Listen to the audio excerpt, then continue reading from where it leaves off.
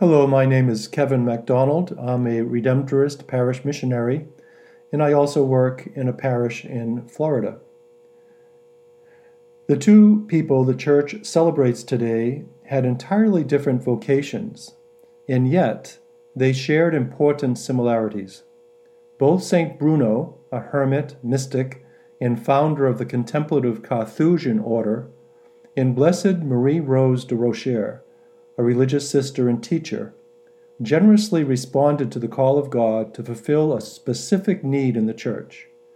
Blessed Marie Rose focused on the teaching of boys and girls in Quebec, Canada, in the 19th century, and St. Bruno inspired others to follow the silent road of prayer and study in rural hermitages in Europe in the 11th century.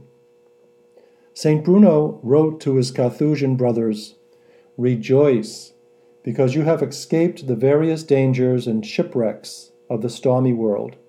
Rejoice, because you have reached the quiet and safe anchorage of a secret harbor. Many wish to come into this port, and many make great efforts to do so, yet do not achieve it.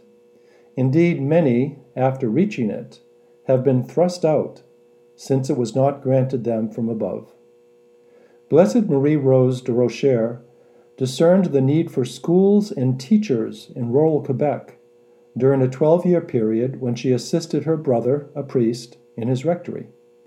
There were very few schools scattered about, and the education of children was largely ignored unless the family could hire a tutor.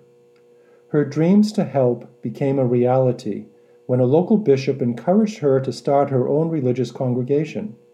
She began her novitiate with two other women and eventually took vows before the bishop. Their work met with immediate success. 4 convents were soon established with 30 teachers and over 400 students. Today, the Sisters of the Holy Name of Jesus and Mary have schools and convents throughout the United States, Canada, and South Africa. St. Paul reveals his own spiritual journey today in his letter to the Galatians. He reflects on how God was making preparations for him even while he was in his mother's womb.